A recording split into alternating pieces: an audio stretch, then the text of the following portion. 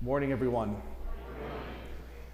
Thank you for joining us for this final week of Advent, this fourth Sunday of Advent.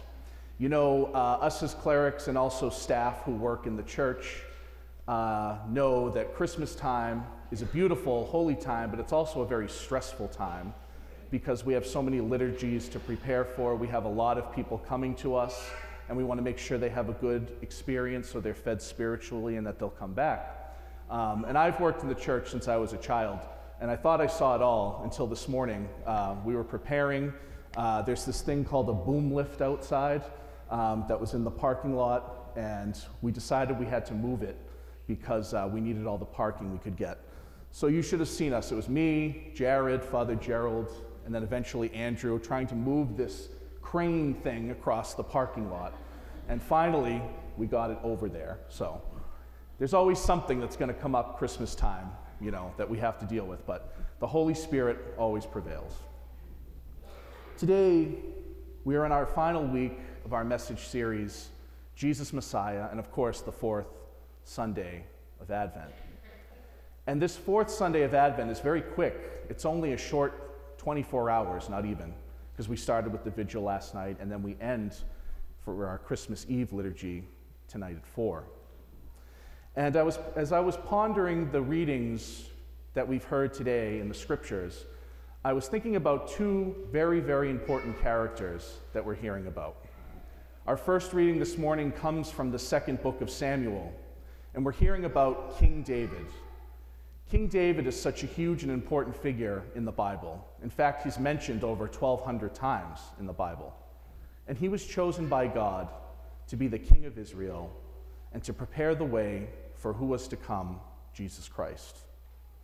And today, when we think about the King David, I thought about how he was called by the Lord. He had brothers, and his brothers were strong, they were handsome, they were capable men, they were leaders. And the prophets brought them forth to the Lord. And the Lord said, I don't want these as the king. There's another one. You have another sibling. Who is it? Well, that's David, but he's just a shepherd. He's out in the field shepherding. So the Lord said, that is who I am calling to be the king of Israel. And so the Lord called this humble, lowly man to be a prophet, to be a king, and to continue to be a shepherd. And then as we move to the gospel, we hear Mary being called, being visited by the angel, and she will bear the Son of God. Can you imagine being a young 16-year-old girl living in a small village, and this miracle is about to happen to you? This angel is telling you this amazing thing that's going to happen to you. But it also had to be very stressful for her. But what did she do? She said, yes, may it be done unto me according to your word.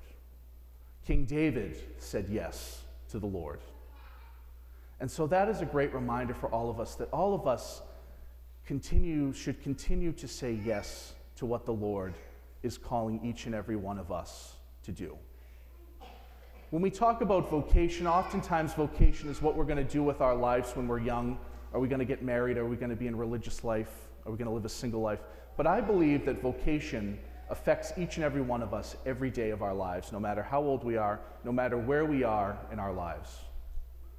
For example, if you're working, maybe you're getting close to retirement, and you're thinking, now that I'm retired, what am I going to do? What is the Lord calling me to do? The Lord is calling each and every one of us every day to something different, to something great, to something joyful. And oftentimes, it gets hard when life is being thrown at us. We don't always hear what the Lord is calling us to do. Christmas is a beautiful, beautiful time. It's also a stressful time. It's a busy time. So before this fourth Sunday of Advent goes away and we enter into Christmas, like Mary, like King David, let us have peace within our hearts. Let us have joy within our hearts. And let us always have an open heart. And remember that Mary said yes, not yes for herself, but yes for each and every one of us, so that God would come into the world and bring us salvation. I wish you a very blessed and Merry Christmas.